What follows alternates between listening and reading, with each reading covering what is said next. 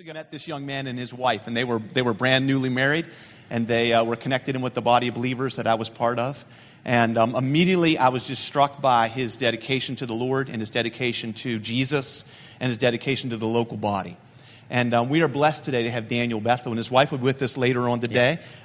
In my Bible this morning, when I opened up to Matthew chapter 28 to read that passage, I saw where I'd written a note that it said there are over 500 different ethnos groups in the country of Indonesia.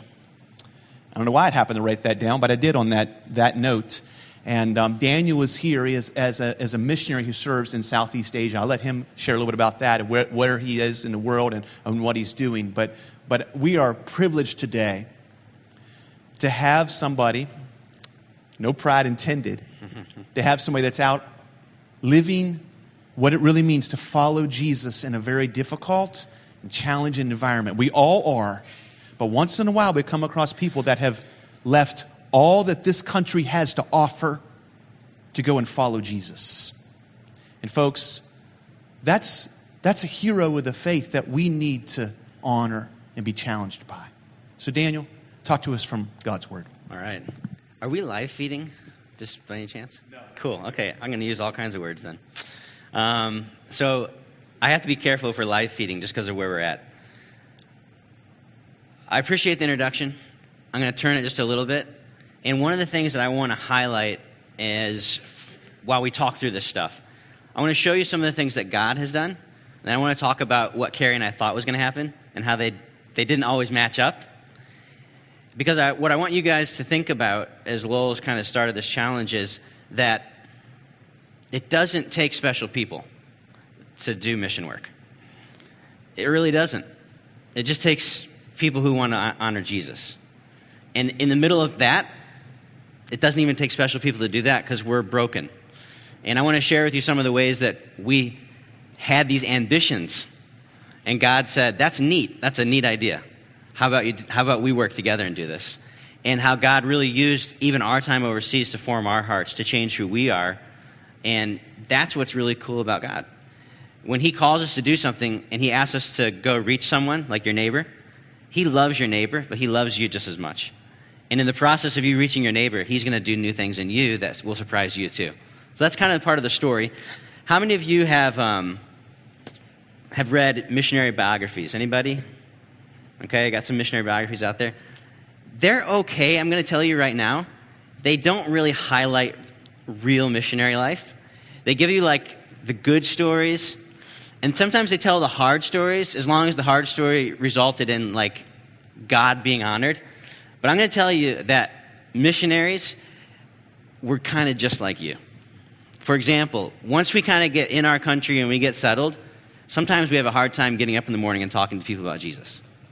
Because life gets settled there too, you know? It's the same thing. And we get focused on all kinds of stuff. And so that last song we sang, I just loved it because I thought, that's exactly what we all need. It doesn't matter where we live, what we're called to. We need Christ. And it's so easy for missionaries to start operating in their own strengths. I've done it. And we find ourselves trapped in this area where we're like, I'm good at this. I can handle this. And then God comes in and He wants to remind us. And so we've been, it says 11 years, but now it's getting close to 12 years that we've been in Indonesia. And what I want to communicate to you guys, as Carrie and I were thinking about, what do we tell our churches when we go back? One thing that we feel really strongly now, having gone through these 12 years, is that it's not our faithfulness, it's God's faithfulness and the faithfulness of people who pray for us that sustain the ministry and the things that happen in Indonesia. So we want to just share with you some of the things that, in partnership with Centerpoint, we think have happened and we've seen God do. And so just a quick reminder. Can you guys see that? Oh, that's not... Okay, but we are exactly on the other side of the world. Literally the other side of the world. 12 time zones. It takes us about 36 hours to get there. And so if you want to come visit us, you're welcome. It takes you about 2 weeks to get used to being there. So you have to stay for at least 3 weeks, just so you can enjoy that last week when you're there. But that's kind of where we're at in the world. And this is a big blow-up of Indonesia. And like Lowell was saying, and I want to highlight, the red dots on the screen represent unengaged, unreached people groups. That means that these are groups of people still in the world who've never heard the name of Jesus. There's no one there doing work, nothing in their language. I mean, it's unbelievable. that that's still possible, but it really is. And so you can see there's still 78 people groups, over 4 million people in Indonesia that fit that category. And then in the other category, which is the yellow dots, that includes Bali, where we are, they're considered unengaged people groups, which means that there's less than 2% of the population that follows Jesus. And that makes up 202 million people of a nation of 260 million. It's unbelievable. But it's where we're at. It's what we're engaging with, and it's what God can do. He wants to reach these people. And so there's a great need still in Indonesia. We just want to make sure that people are aware of that. But we've been in Indonesia, like I said, for 12 years. When we first got there, we did language for 2 years. We talked like 3-year-olds. People laughed at us. And we went through that whole first thing that missionaries always go through. And we got to the end of 2 years, and we hadn't done anything. I mean, I kid you not. We had done nothing except for sit in language classes and learn and try to stumble through a few conversations about Jesus. And that's gracious of you guys to let us do that. So that's the first 2 years, right? And then we had to figure out how we're going to stay in Indonesia. So we started a nonprofit. You guys have heard of it through the years, Access Life Bali. And through that nonprofit, God has used it in amazing ways. We've seen hundreds of people with disabilities receive wheelchairs and care. Thousands of people have received clean water. But the benefit of that is that it allowed us to be in the villages. That's where we wanted to be. It allowed our national partners who we were training up and who were coming alongside us and ended up being better than us to also be in those villages. And through that nonprofit being at work, we were able to see over 500 Bible studies in the last 12 years. Now, this is where I want to do the little caveat. See, 500 Bible studies sounds really cool, right? But when we went to Indonesia, our strategy was very missionary-centric. It was very egotistical. And my idea was, I'm going to move into this neighborhood, and I'm going to start a church in this neighborhood. And, my teammate John, he had the same idea. This is how we're going to do it. And we found out that we were terrible at sharing the gospel in Indonesia. We had all these tools and all these ideas, and they were all from America, and they were about Americans. And when we tried to share the gospel in that way with Indonesians, it was like nothing. And so God had to use that time to really work on our hearts. And we went through a pretty difficult 2 years where we just saw nothing happening. And finally, we were able to engage with some people who were using Creation to Christ Bible studies. And we had to say, we don't know what we're doing. We had to admit that. We had to deal with that. And then we learned this new opportunity. And what we realized as Balinese people, they don't know God's story. They have such a different belief. And, that seems like a basic thing, okay? But it was something that we had to learn. It's something we had to go through. And so then we learned this new system, this new opportunity of sharing Creation to Christ studies. And when we put more faith in God's Word and the Holy Spirit than ourselves, that's when we started to actually see things happen. And you think, well, missionaries should know that. That should be something you understand. And I know that's true, but we really felt like we were going to do it. We thought, we're going to go and reach these people. God, you're going to be really happy with us. And God used that time in our life, about 2 years, of really transitioning our hearts, of truly surrendering to Him and saying, you know what, God, we can't do this. We don't know what we're doing. Can you help us? And there was a lot of prayer that went into that. And that was a transitional time. And when our hearts were finally in the right place, and we surrendered our ministry to Scripture and the Holy Spirit and really letting those Bible studies be the center, God really intervened, and He did some really neat things. And so like I said, over 500 Bible studies in the last 12 years we've been able to track. And we then were asked and have had the opportunity to train in 5 different countries. And even in those countries now we're starting to see that we're training other missionaries and national workers, and they're now going through and using these same studies. And it's just great to see what God's done. And all we did was learn something from somebody and then tell some other people. You know what I mean? And so for me to stand up here and say, we started 500 Bible studies, just would be really silly. But that's how simple discipleship is. It really is. We went to some people who understood things a little bit better than us. And they said, you guys should use Creation to Christ Bible studies. And we said, that's a great idea. We started using Creation to Christ Bible studies, and then some other people saw that it was effective, and they said, can you teach this? And we just literally went and told them the same things that we had just learned. And God went and used those things. And that's what's awesome about God. He uses simple people who are just obedient and willing to take what they know and just tell someone else. And when that happens, and we do that over and over and over, it leads to people coming to know Jesus. And so that's what happened. And so these are two pictures showing you examples of what a Bible study might look like in Bali, Indonesia. They don't invite people into their homes because their inside is really usually just 1 or 2 bedrooms. It's so hot that during the day they have these kind of verandas or porches, and that's where everybody spends most of their time. So the Bible studies take place there, sitting mostly on the ground. And so that's what God has done through that nonprofit, opening these doors for us to get into these communities. That has led to one house church that we were directly involved with as a team on the south side of the island. This is the pastor and his wife. And then on the north side of the island, the picture on your right is a group of people that get together once every 2 months. Our team started reaching out to people working around the island who were like-minded.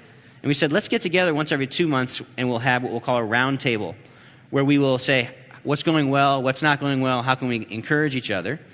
And through that network now, we've seen 3 more church plants on the north side of the island. So it's just really neat to see, again, that God is using that in amazing ways. And a lot of the guys who come to the bi-monthly meeting, they said this is the one place where they feel like they're understood, especially the national partners. Because we're doing Bible studies in homes, and we're planning house churches. Because to get the permit, you guys are going through this here, but to get a permit to build a church in Indonesia is almost undoable at this point. If you want to have a mosque, or if you want to have a temple, you can start building it today, get permits tomorrow. But if you want to have a church, you have to get the people who live all around the entire property. Every single individual has to sign off, yes, we're willing to let a church be built here. So it's like I said, it's nearly an impossible task. So we're going in the homes, doing house churches, but you still have this very, very small, yet it exists, traditional church. And they're resistant to these ideas because they are from people groups that are traditionally Christian, from Portuguese influence and Catholic. And so when they look at that, they say that's not a real church. Because to them, particularly in the Catholic tradition, a church it's like a temple, you know. And so there's this resistance, but this is the one place when they come to our bi-monthly meetings, they feel like you get us, we get you, and it's been a really encouraging time. So that's catching up on the house churches. And then our family. You guys have stood with us now for a long time, and we just want to say that we appreciate it, we value it, and for missionaries, we're in this kind of awkward position where we get money, and that's how we live, and it's from you. And so at the same time, we appreciate it and we value it, but the truth is my kids eat food because you guys give us money. You know what I mean? And our kids go to school because you allow for that opportunity to happen. And so we don't know how to say thank you enough. I'll just tell you that. There's not a missionary out there that knows how to say thank you enough to the people who do that for them. But all we can do is express our true heart thanks that what you do helps us to be there. Also, in 2015, we went through this really hard time where we lost our visa with the nonprofit. And the government wouldn't give us that visa, so we went on these temporary visas. Every 30 days, we were in and out of the country, flying to Singapore, flying to Malaysia. And then we came in, and one of the government officials, immigration, said, if you do this again, we're not going to let you back in the country. So then it was really difficult. And the only thing that sustained us during that time was the fact that you guys were praying for us. And we know that. I mean, if we had been there working for, like, Shell Oil, we would have been like, forget it. We're going home to America. This is dumb. But the confidence that we had at that time, because we didn't know, is God telling us to leave the country through this circumstance, or is he wanting us to be faithful and to persist? And all we could do is pray and trust that you were praying with us. And what God did in that time is he provided this opportunity, which we'll call BAM, which is Business as Mission. And a man in Florida who has retired and is fairly wealthy and loves Jesus, bought a consulting company in Indonesia. And he appointed myself and another guy named Steve as the directors of the consulting company. And so we're able to stay in the country. We are able to continue working with the church planning. And my job when I'm not doing church planning is to help other missionaries start businesses in Indonesia. And so this is how we could be in the country. This is the way that what Indonesia wants is people who pay taxes. When you work for a nonprofit, you don't pay taxes. So as long as you have a business that's making even just a little bit of money, and you pay personal income tax and the business pays tax, you can stay there as long as you want. And so we're helping other people do that. And so that's the opportunity that God has provided. And through that business, this has been awesome. And in just in a year and a half, we've been able to sponsor 50 missionaries who have finished language study for a year. Our business can give them a 1-year business research visa. So they can move from their language school to the people group that they want to work with, and for a year they can be there, look around, and figure out what is the best opportunity to stay in this place. It's a huge opportunity in the missionary world. Missionaries look for these opportunities. How can we go there just for a year to figure out what to do? And we can just help them do it now. It's really cool. So we've done that with over 50 people. We've incubated 10 different business as mission opportunities out of our office now. And so we're excited that God is letting us participate in that. All kinds of stuff, from CrossFit gym to a technology company working with hospital software, a destination wedding for Australians business, all kinds of different stuff that lets us be there. And that's the big thing. We get to be in the country, and we get to talk to people about Jesus. And what we found is with the business opportunities, whereas with the nonprofit, our primary work was with all low-income people. Very low. I'm talking about $2 a day people. But with the business now, it's a really interesting. We're actually interacting and rubbing shoulders with more middle-class people. And it's very interesting that God has opened those doors for us. The nonprofit is still going. It's now 100% run by national believers. And I work with the board on that kind of side of things. So that's still going. Those opportunities are still going. But then now I'm primarily focused on the business side that lets us continue to be in the country and do the church planning. So just a real quick summary. What is business as mission? We like to call it business as accelerating movements. I like that better than business as mission. It's a little more clear. We're creating businesses that let us be in places so that the movement of the gospel can continue to go forward. And so our company is called Core Solutions Indonesia. We work with primarily missionaries. About 30% of our clients are just secular. Like we did an Indian restaurant for a guy from India. And if you want to come have some Indian food in Bali, I can point you to him. But about 70% of our clients are missionaries, and we're helping them. And the big thing that we're doing, BAM has failed in two ways when it fails. Either it's a storefront, and there's no actual business happening, and there's an ethical issue there, and Indonesians look at that and they say, what's that? And then they don't really want to believe anything else you have to say, because you're sort of giving this false front. The other way is the business actually goes really well, and then the gospel kind of gets left out. So what we have worked really hard is the ministry integration piece.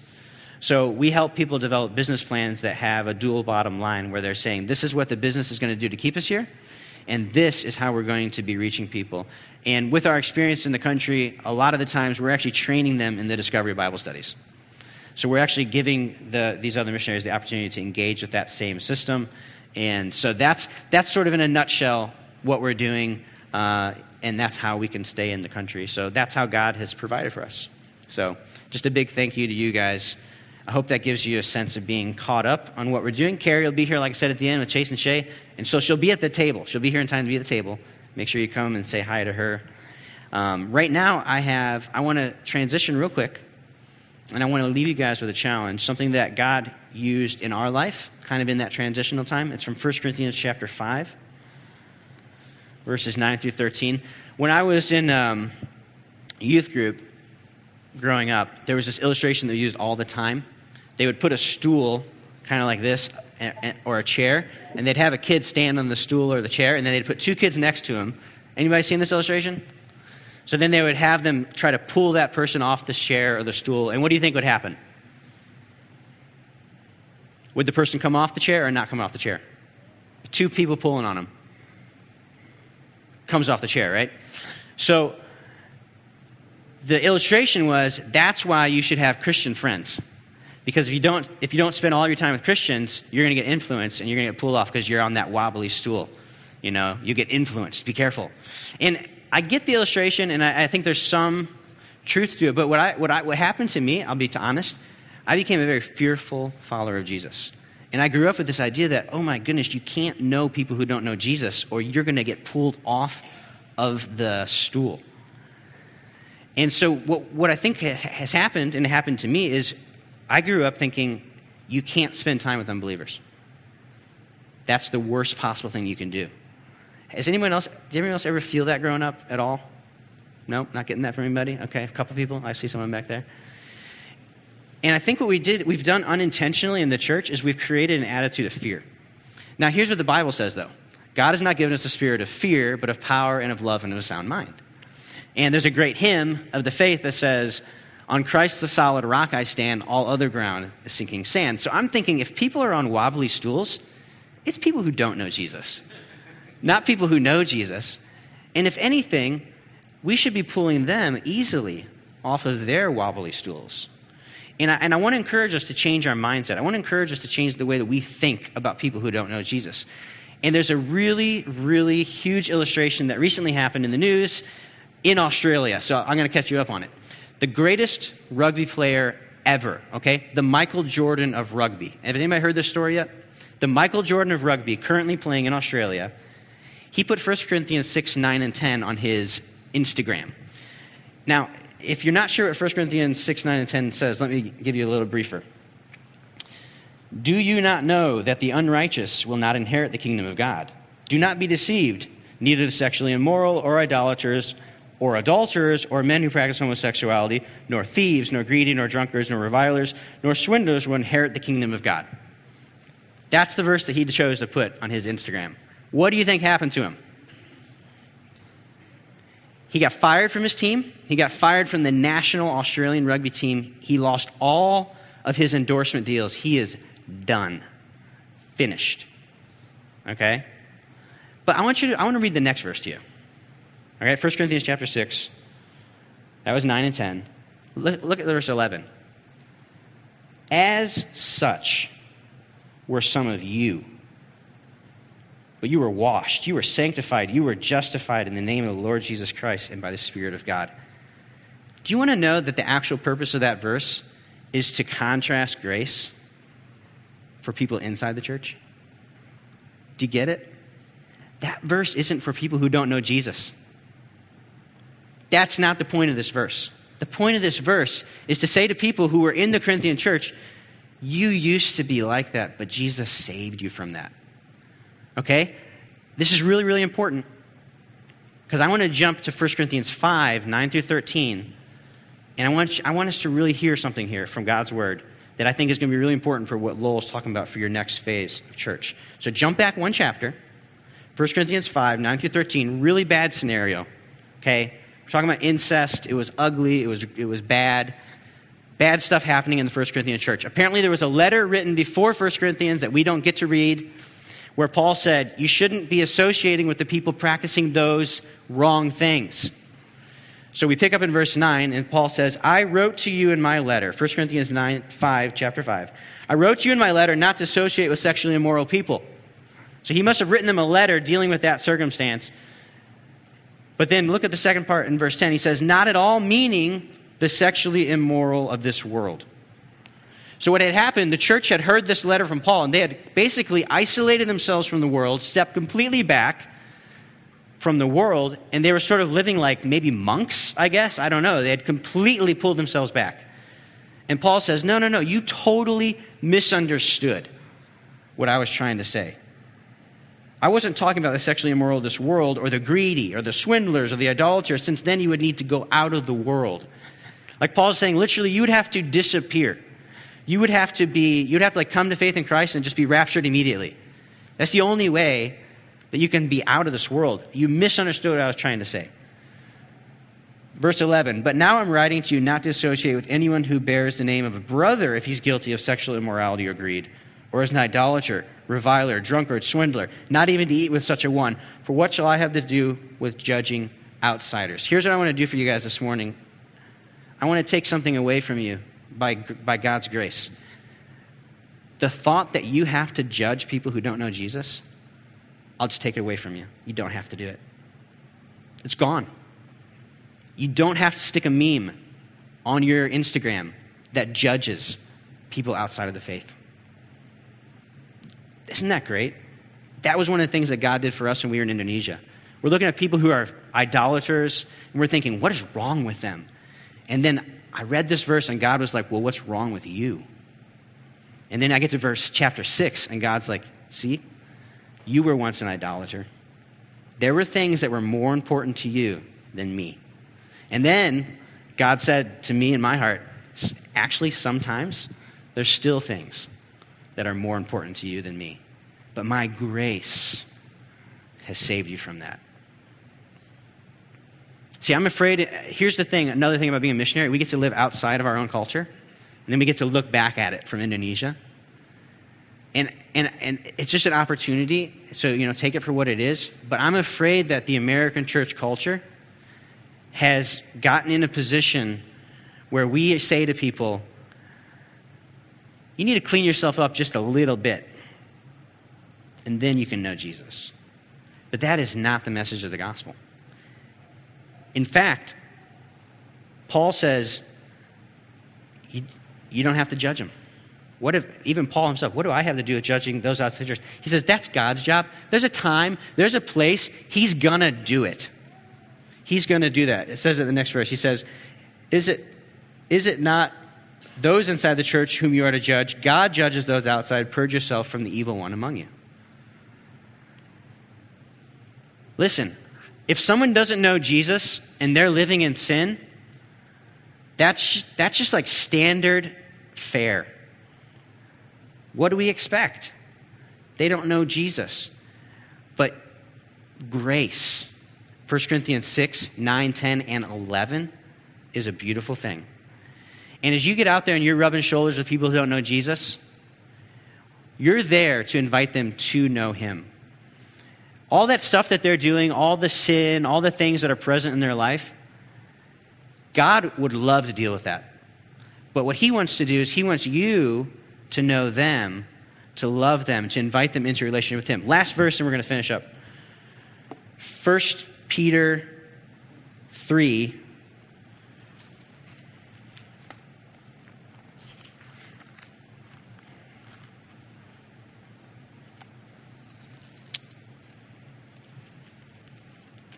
Ooh, 15 through 18.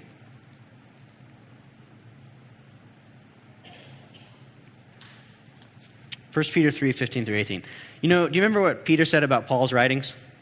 He's like, they're kind of hard to understand sometimes. So I feel like Peter was trying to deal with that a little bit here, and he's trying to simplify things. 1 Peter 3, make sure I got the right one here. Yep, 15 through 18.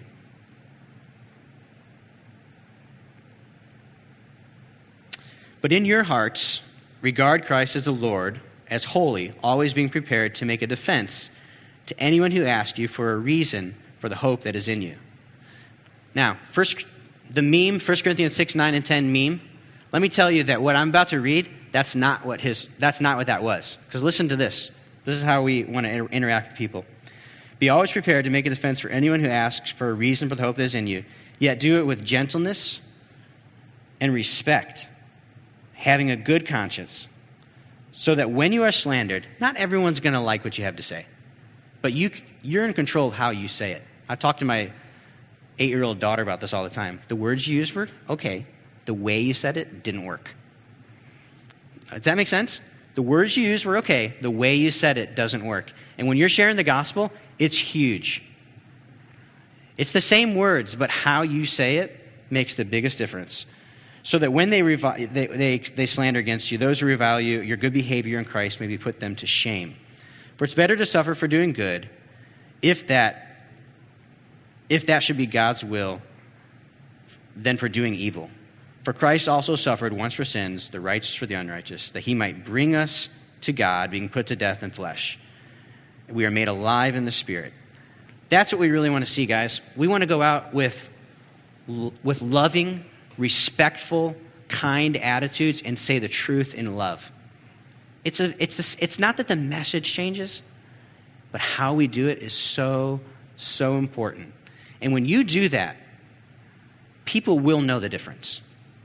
They'll know if you're just throwing a judgment at them or if you actually want the greatest thing in the world for them, for their heart to change, for them to be brought into a relationship with Jesus. And they'll know it. They'll feel it. Some people will still not like it. We can't change that. But we can do what God has called us to do. And I believe if Centerpoint does that, you will see a difference. You will see people coming to know Jesus, because the Bible says, and Jesus says this very clearly, there are people who hunger and thirst for righteousness. You got to have a little baggie full of spiritual snacks. And you offer those spiritual snacks, and hungry and thirsty people will take it. Other people will say no things. But those who are hungry and thirsty, that God has began to do that work in the heart beforehand, and that's what we've seen happen in Indonesia. Those 500 Bible studies, through our network of people that we've trained, we've probably talked to thousands and thousands of people. I kid you not. The result, only 500 Bible studies. Similarly, you talk to everyone, give them a chance. Just give them a chance. First 5 people, nothing. Who knows? You get to that 6th, 7th, 8th person, all of a sudden, someone talked to them 10 years ago.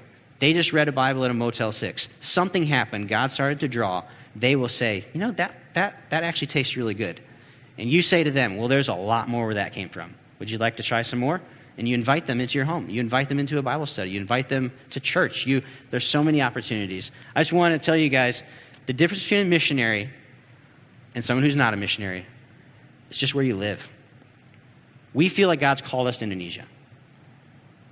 You feel like God's called you here. Other than that, there's no difference. Same struggles, same up and downs.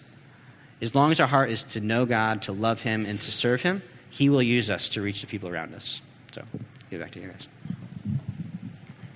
Thank you very much, Daniel. Wasn't that great? I want to say this. After the service, Daniel and Carrie will be over here, and I want to challenge you to not only thank them for what he had to share, but if God has landed on your heart, you need to get behind them financially. You know, missionaries don't like to always talk about this, but they have financial needs. And if God has prodded in your heart to stand with them on a regular basis, talk to them about it.